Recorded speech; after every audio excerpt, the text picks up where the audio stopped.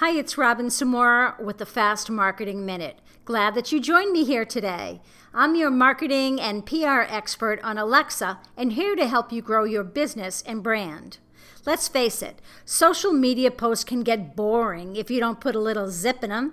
Zip for social media can mean creating graphics, adding video, and changing things up often. One tool that I love to create social media graphics is with Canva. With 10 million users strong, you'll love their user-friendly platform. You can design images, covers for your social media pages, infographics, quotes, and so much more. Depending on the platform you're using and the look and feel you're after, there are a ton of other options too, like Design Wizard, Piktochart, BeFunky, Pablo, and Lumen 5.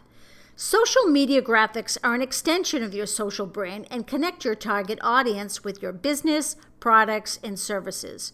If you do it yourself or hire a freelancer, make sure your graphics are consistent with your brand guidelines, that's your color, fonts, and style, as well as your brand personality, meaning your voice, tone, and message. The point is, when someone sees your brand online, you want them to know that it's you.